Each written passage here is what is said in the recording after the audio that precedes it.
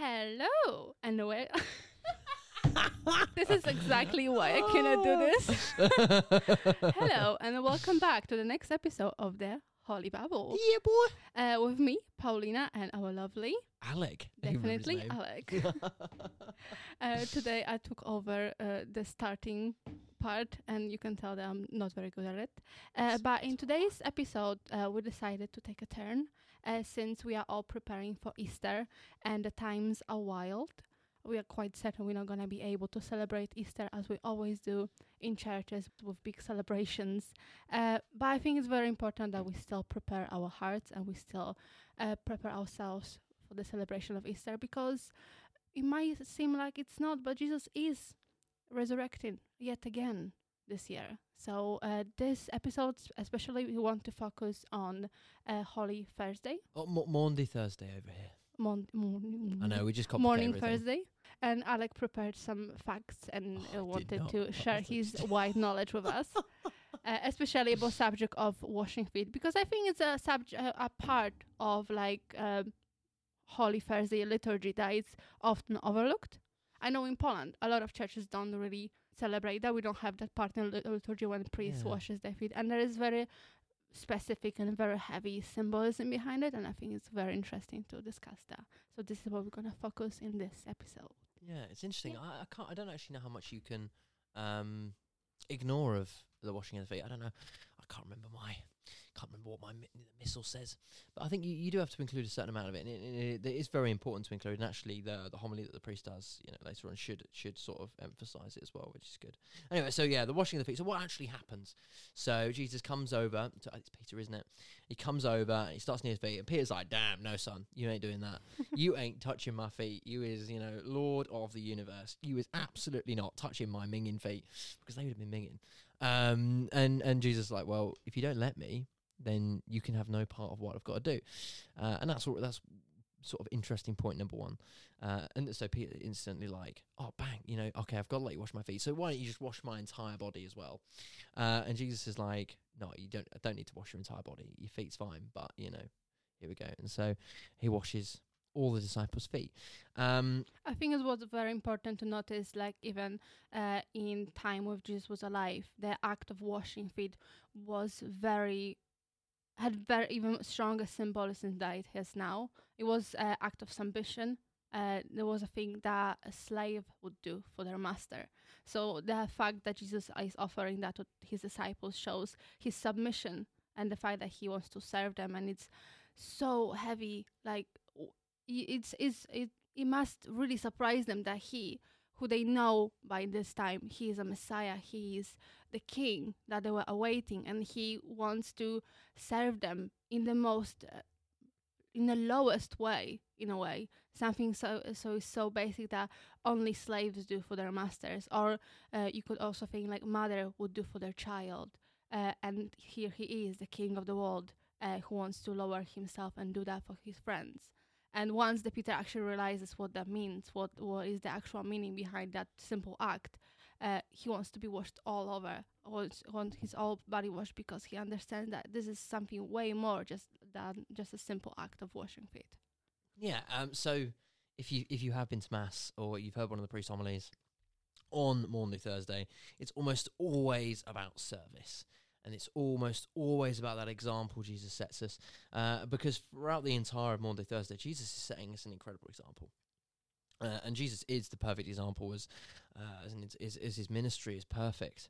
But this is such a day of incredible humility and just incredible advice from Jesus as well today. He gets absolute gems. Okay, but that washing of the feet. So we've already got that first one. So he set us that example of service. So who wants to be first must also be last.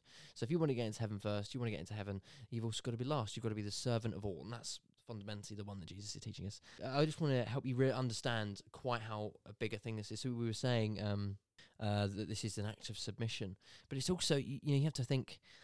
Okay, in England we have a queen. Wouldn't it? I used to use this one all the time. Wouldn't it be so weird if the Queen came in and washed your feet? How weird would that be? That'd be incredibly weird. This woman who is, incredibly rich, lives in a massive palace, and goes on holiday in this massive castle up. It's got all this sort of stuff, and then she comes and washes your feet. That'd be pretty weird, wouldn't it? So could you then imagine the king of the universe? Yeah, which is like the man who infinite sits- times Yeah. more important person, and he just lowers himself to that level. At the same truly time, incredible. he elevates himself to that level, because service is like one of the best expressions of love. Yeah, and it's in giving that we receive. So it's in washing feet that we receive true humility, I guess. Okay, so that's second point. Second number 2. So when Jesus washes the feet of the disciples, whenever there's a washing, it's always slightly symbolic, and especially when it's with water. But here, Jesus is actually preparing the disciples for their ministry. And so he's cleaning them of impurity. He is purifying them, their souls, getting them ready for the incredible task that's before them. And that's done symbolically through the washing of the feet. So he's not just washing them physically of dirt, he's washing them of their sins. That's a key one to remember as well, that Jesus is actually preparing his disciples for what they've got ahead. And actually, so on Maundy Thursday, with the washing of the feet, we are also prepared for what we've got ahead. We need to go to confession, but we are also prepared for that ministry and that job that God has got for us. So in this one very simple act that Jesus does, incredible example and an incredible significance as well. Jesus always leads by example. He never expects us to do anything else that he didn't do. Like, he's always expecting to follow him, follow his lead. So the fact that he himself is doing service to others only shows that who are we to refuse to do service to others, to serve others in any way, starting from like very simple physical tasks, finishing on like just prayer. There's so many ways we can serve people, not only by physically serving them, but it's a great start. Yeah, and Jesus even says it in look in the gospel. Jesus even said, "I've set you example. You've got to do this to other. If I, Lord of the universe, has washed your feet, then you must wash everyone's feet. If that's There's what's no required." excuse. Yeah, I mean literally. But after the washing of the feet, we have arguably, one of the more, in terms of Christianity, one of the more controversial and differently interpreted parts of the gospel, and that's of course the first Mass, the Last Supper. So he holds this meal with his disciples, and in it he institutes the Eucharist, this incredible moment, and he institutes the priesthood as well, and he sort of gives us the body and blood of him. That of course, that is debated within all those different branches of Christianity. We believe that Christ is truly present in the Eucharist, that is the body and blood of Christ. But others contest that, and they say this is, the Last Supper's not quite. We're not supposed to do the same thing, but again, as Catholics, we believe that Christ is again setting us an example of what we should do after he's gone, and that is by holding the Mass. And so when we join in the Mass, you probably already know this anyway, but when we join in the Mass, we join in that Last Supper, and we commemorate that moment, that very special moment. It's a moment that transcends time and space. That it's quite incredible, and it's very difficult to comprehend that in that moment at every Mass, which is, the Masses are happening through the whole world all the time. There's always a Mass somewhere. So we are constantly connecting to that moment. And that moment also is constantly connected to the moment of Passion and the moment of Resurrection. And it's this constant circle of love of God saving us all over again, all the time, in every moment, constantly. And his love is just constantly bursting into the world. And it's very difficult to comprehend for me whenever I'm on a Mass and I'm trying to understand this, what's happening right now is actually also happening 2000 years ago, and it's happening in the future. It's happening outside of the time and space, and this is the greatest moment in whole world's history, and it's so amazing. And the fact that we don't understand it, we won't be ever able to understand it fully until maybe when we stand in God's glory, maybe we'll be able to some extent understand what's happening, because then we'll be actually living in God's glory. But it's just so amazing and incredible and scary that we are exposed to this great mystery and this great miracle, yet we don't really see it, and we cannot even begin to comprehend it. Oh, it's a miracle. It's a miracle. So Jesus holds his first mass. And actually, that's one of the great things that separates Catholic priests from others, is they are in persona Christi. So they are in the person of Christ. So they become Christ in that moment of the mass, where they consecrate the moment of transubstantiation. When they consecrate the host and the wine, they are Christ, and they become the person of Christ in that moment. So you are sharing in that moment that happens here on Maundy They are Thursday. Christ, and the bread that becomes changed also became Christ. So that in itself is like, what? But it's true. There's recently there's been a lot of like Eucharistic miracles happening. I know there was one in Poland when I don't remember exact place, but they dropped the communion, the communicant, and the priest left it in water to dissolve after the mass, because you cannot throw away after it was blessed and after it was changed into body, and it became actual human flesh, and it was put into laboratorium to test. And he was saying this is a live human heart that is in state of agony, and it doesn't make sense.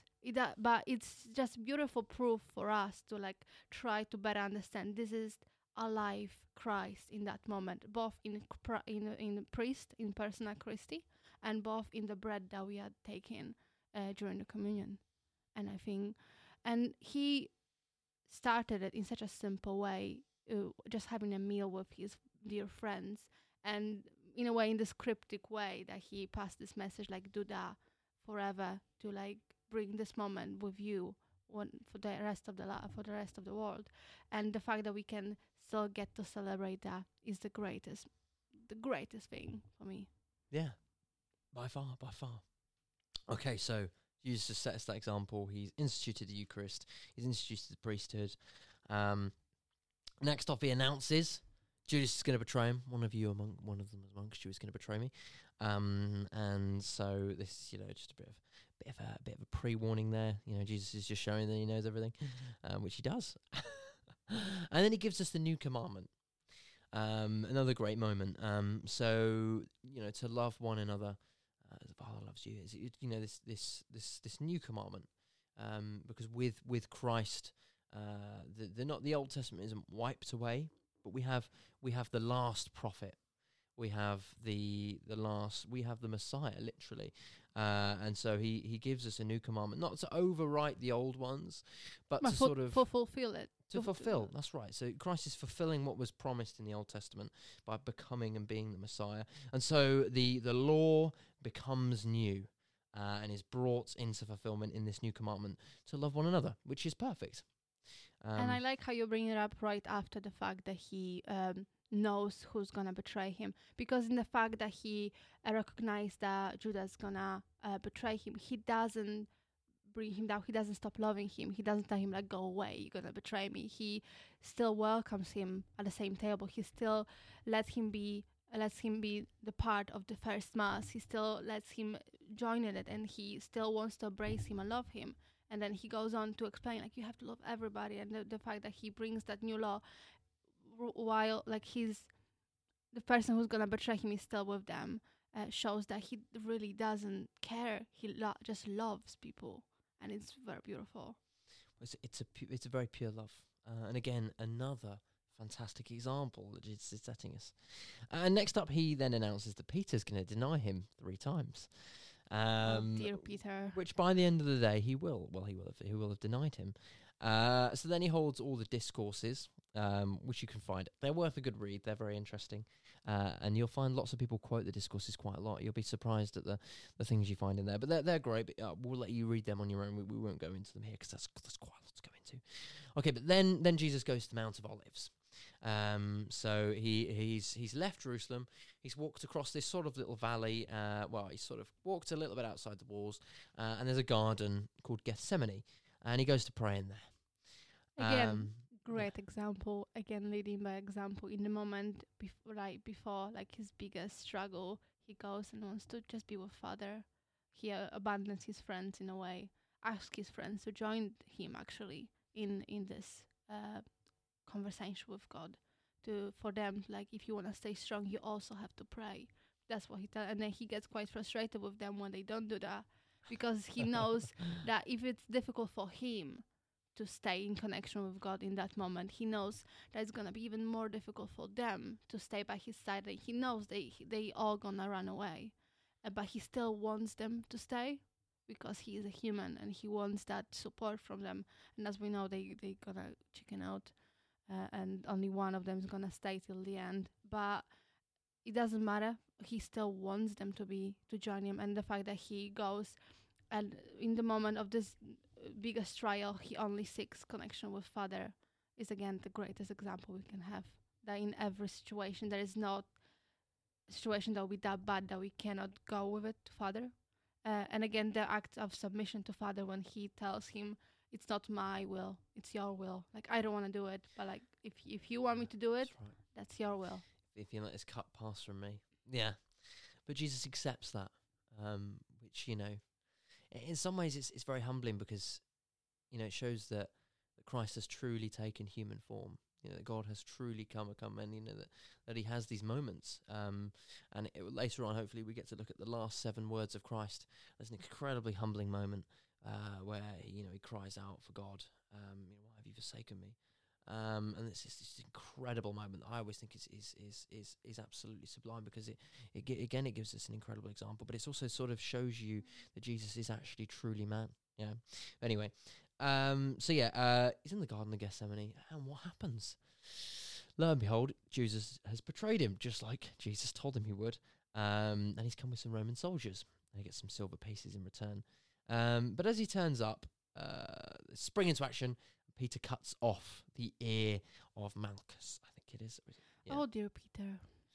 Well, I mean, it was always a bit that I sort of, I not understood, but, I think it shows Peter is such an interesting character, and like, he is just great. I love Peter. But it shows his character very well, that he's always a bit too eager, a bit too like wanting to do something but not really sure what to do.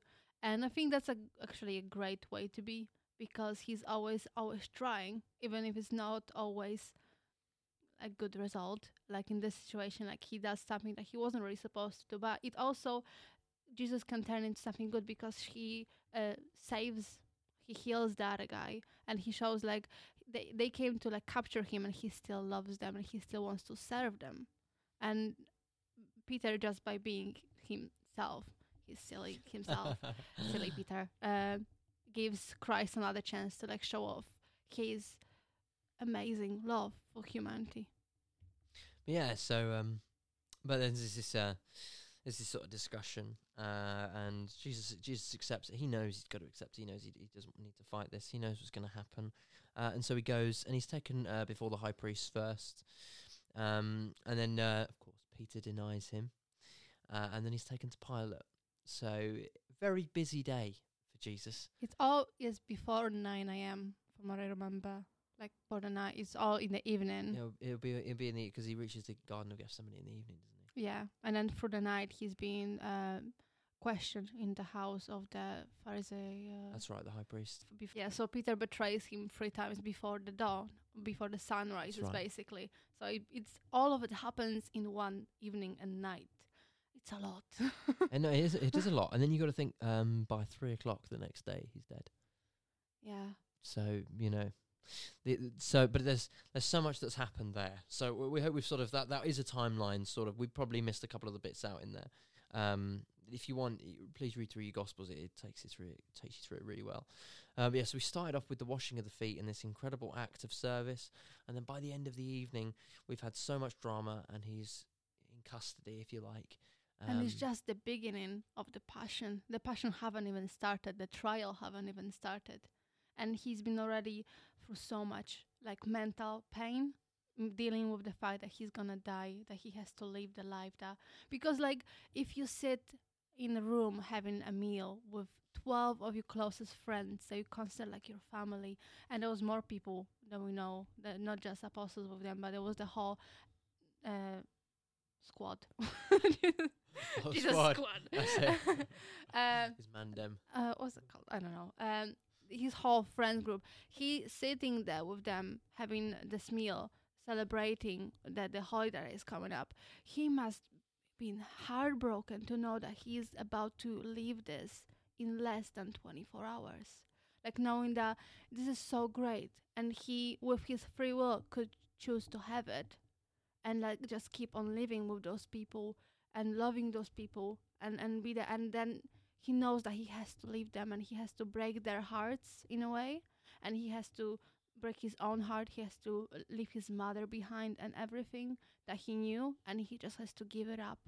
And he doesn't know exactly what's gonna happen, how it's gonna be, because like he is a human, he never died before. So he can like, he at the same time he's God, so he knows what's gonna happen, but at the same time he never lived through it as human.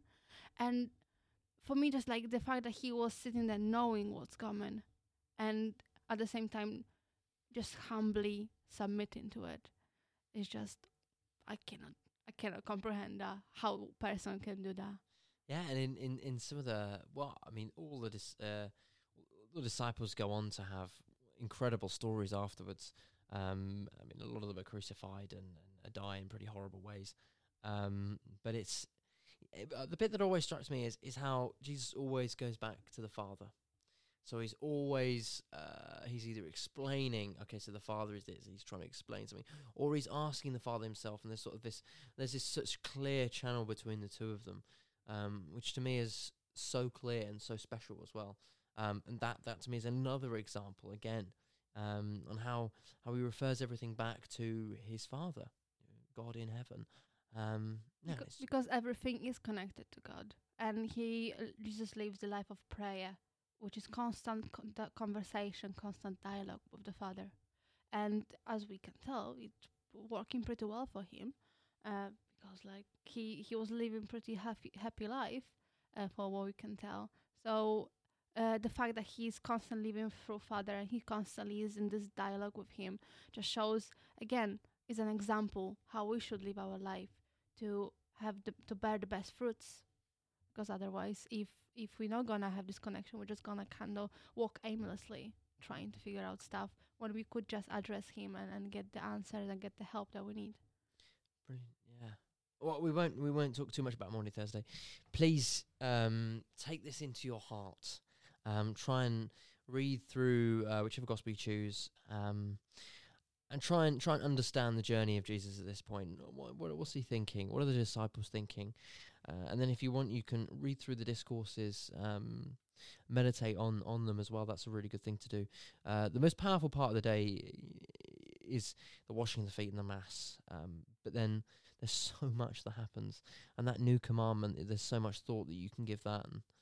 And it's just a complete fulfillment. Everything starts to come together.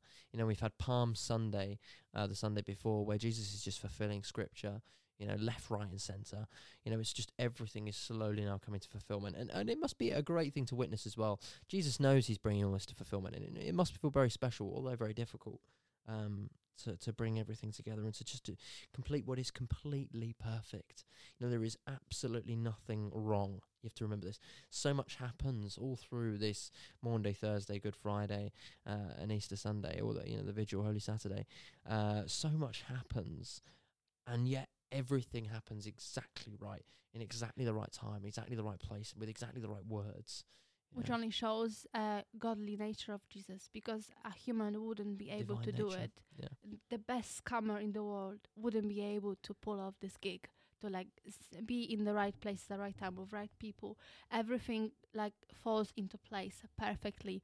And again, it has to do with the fact that he's perfectly connected with the Father, that he and the Father are one, and they are connected in this godly nature. Because otherwise, as a human, even no matter how much he would try, he wouldn't be able to do it by himself. Yeah. Well, so we'll leave you to mull that over and to meditate, and hopefully we'll try and produce either a Good Friday or a Holy Saturday one as well. I recommend John's Gospel for the for the Yeah, Last particularly this Supper. year as well. Particularly this year, yeah. Especially now with this situation going on, we have more time to pray, hopefully, meditate, to prepare ourselves in the quiet of our houses with our families, to live this Easter maybe a bit differently, maybe a bit calmer, with a bit more reflection, to better understand what happened during this Holy Weekend. Was a crazy weekend, and to better prepare our hearts for the future when we meet, hopefully, Jesus in His glory. And it's just beautiful, and just to appreciate the Mass when we get it back. How even like watching like Mass online, as I was doing like past 2 Sundays, just live streaming the Masses, to better appreciate the miracle that is Mass, and the miracle that is also service, being able to serve other people. I can tell from my personal experience that you never met somebody better than when you serve somebody or you're being served, because only then you can meet a true person in this person, if that makes sense. And in that you meet Christ. Yeah, and I think that's something that's worth to think about, and put into practice as well when it comes to service. Do something for others. Put your heart into that a little bit. Love others, not only through words but also through action. And yeah, I want paraphrase of her. Yeah. So enjoy your Maundy Thursday. Just take some time to yourself to try and reflect and think and read through and understand. And what I find is if you read it and then you close your eyes and you just try and walk yourself through it as though you were one of the disciples, or though you were a Roman soldier, whichever bit you want to pick out, but just try and walk yourself through it. It'll really bring it into perspective. And if you can, try and look up what the Mount of Olive looks like, and you can see what the Garden of Gethsemane looks like as well, and you can get a rough idea. It's not a great idea, but you can get a rough idea of the layout as well, and that helps because you understand that actually Jesus only walks for about 5 or 10 minutes before he gets to the Garden of Gethsemane, and it's not that far outside the walls, and then it's not a huge journey back in again. So you begin to understand the journey that Christ understands. It's a great idea for meditation. Yeah. To kind of take yourself there and take part in it. See if you can. Definitely worth a try. And there is a great resources out there from many different places. A lot of good priests saying good teachings. Jesuits, Passionists, wherever we want to go to. Carmelites are putting some great things out as well. So find yourself some good resources and spend this remaining time of Lent preparing yourself for not only Holy Thursday but the whole Easter time. And yeah. Thank you so much, Alec, for joining me for this episode. Absolute pleasure. And thank you all so much for listening in. Let us know, what did you think about this episode? Did we say anything stupid or not? And always do. We'll gladly hear you, or you hear us, in the next episode of Holy Babble, which should be next week. And we will discuss Holy Friday. Good Friday. Good Friday. Well, hopefully we'll have it all out in time for the Triduum. We'll try. And you can get them for then. But yeah, if you don't, then that's not a problem. We'll try. I mean, you don't have to be looking at this on Maundy Thursday to still reflect on the day. So yes, I think especially Holy Thursday, Great Thursday, is a day that is very important to every Sunday that we celebrate because of the Eucharist. The institution of the Eucharist, yeah. So yeah, thank you so much for listening in, and we hope you have a great day. Boy. Bye. Bye.